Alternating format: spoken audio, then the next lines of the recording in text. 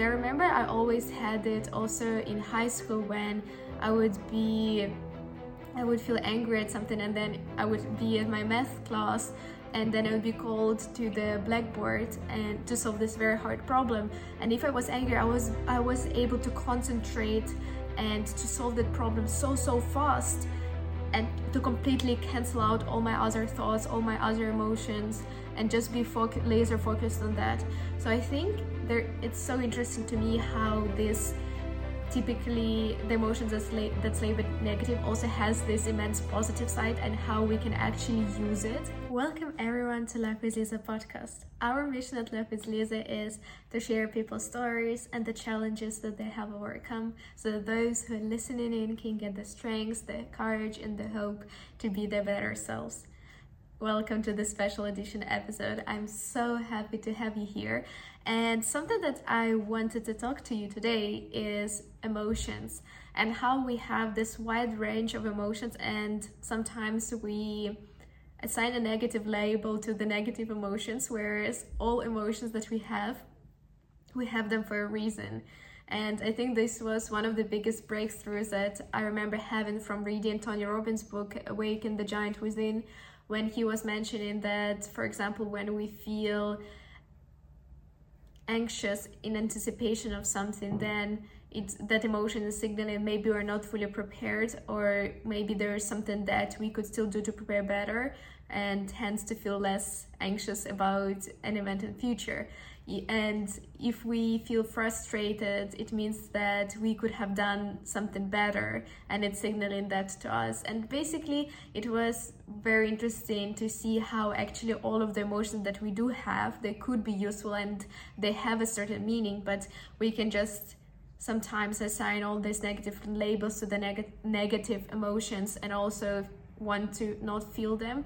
Whereas if we don't feel the negative emotions, then there are also no positive emotions, because then if everything is a positive emotion, then everything exists in comparison to its opposite. And I think it's a bit more of a philosophical discussion, but we definitely don't want to feel happy, don't want to feel only positive emotions, because if you feel happy all the time, then it's your state all the time, and you don't have anything to compare it to, so then you're not happy, it's just your neutral state. But the main point which I actually wanted to make with this video is how useful anger could be. And I find personally for myself that sometimes I manage to utilize the power of anger, and it's very, very powerful, because sometimes when I feel angry, I get almost into the laser focus state.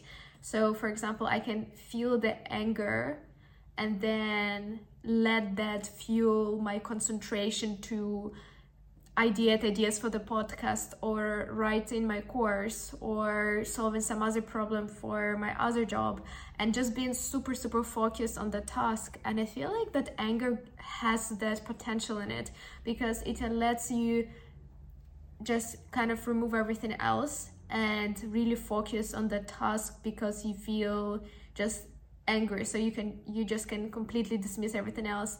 And I remember I always had it also in high school when I would feel angry at something, and then I would be in my math class, and then I would be called to the blackboard and to solve this very hard problem. And if I was angry, I was able to concentrate and to solve that problem so fast, and to completely cancel out all my other thoughts, all my other emotions, and just be laser focused on that. So I think it's so interesting to me how this typically the emotions that's labeled negative also has this immense positive side, and how we can actually use it. And I wonder if it's only me who actually gets laser focused, can get laser focused when they're angry. So please do let me know. But I think it's very interesting how anger has that potential. And at the same time, I think with all the negative emotions, they can also be very helpful in general, because they've done this experiment where people had to keep their hand in a bucket of ice, in the ice cold bucket, and then they were asked to keep the hand there for as long as possible. and then one group had just to keep their hand there for as long as possible as a control group, and the other group had to keep their hand there, and then when they would think they cannot keep their hand there anymore, to start swearing. And those people who could start swearing, generating a bit of this negative emotion going inside their body, they were able to also keep their hand there for 20% longer, which is quite crazy. And I feel like those typically labeled negative emotions can actually give us a bit more fuel when we need to actually push through, and actually could be very useful.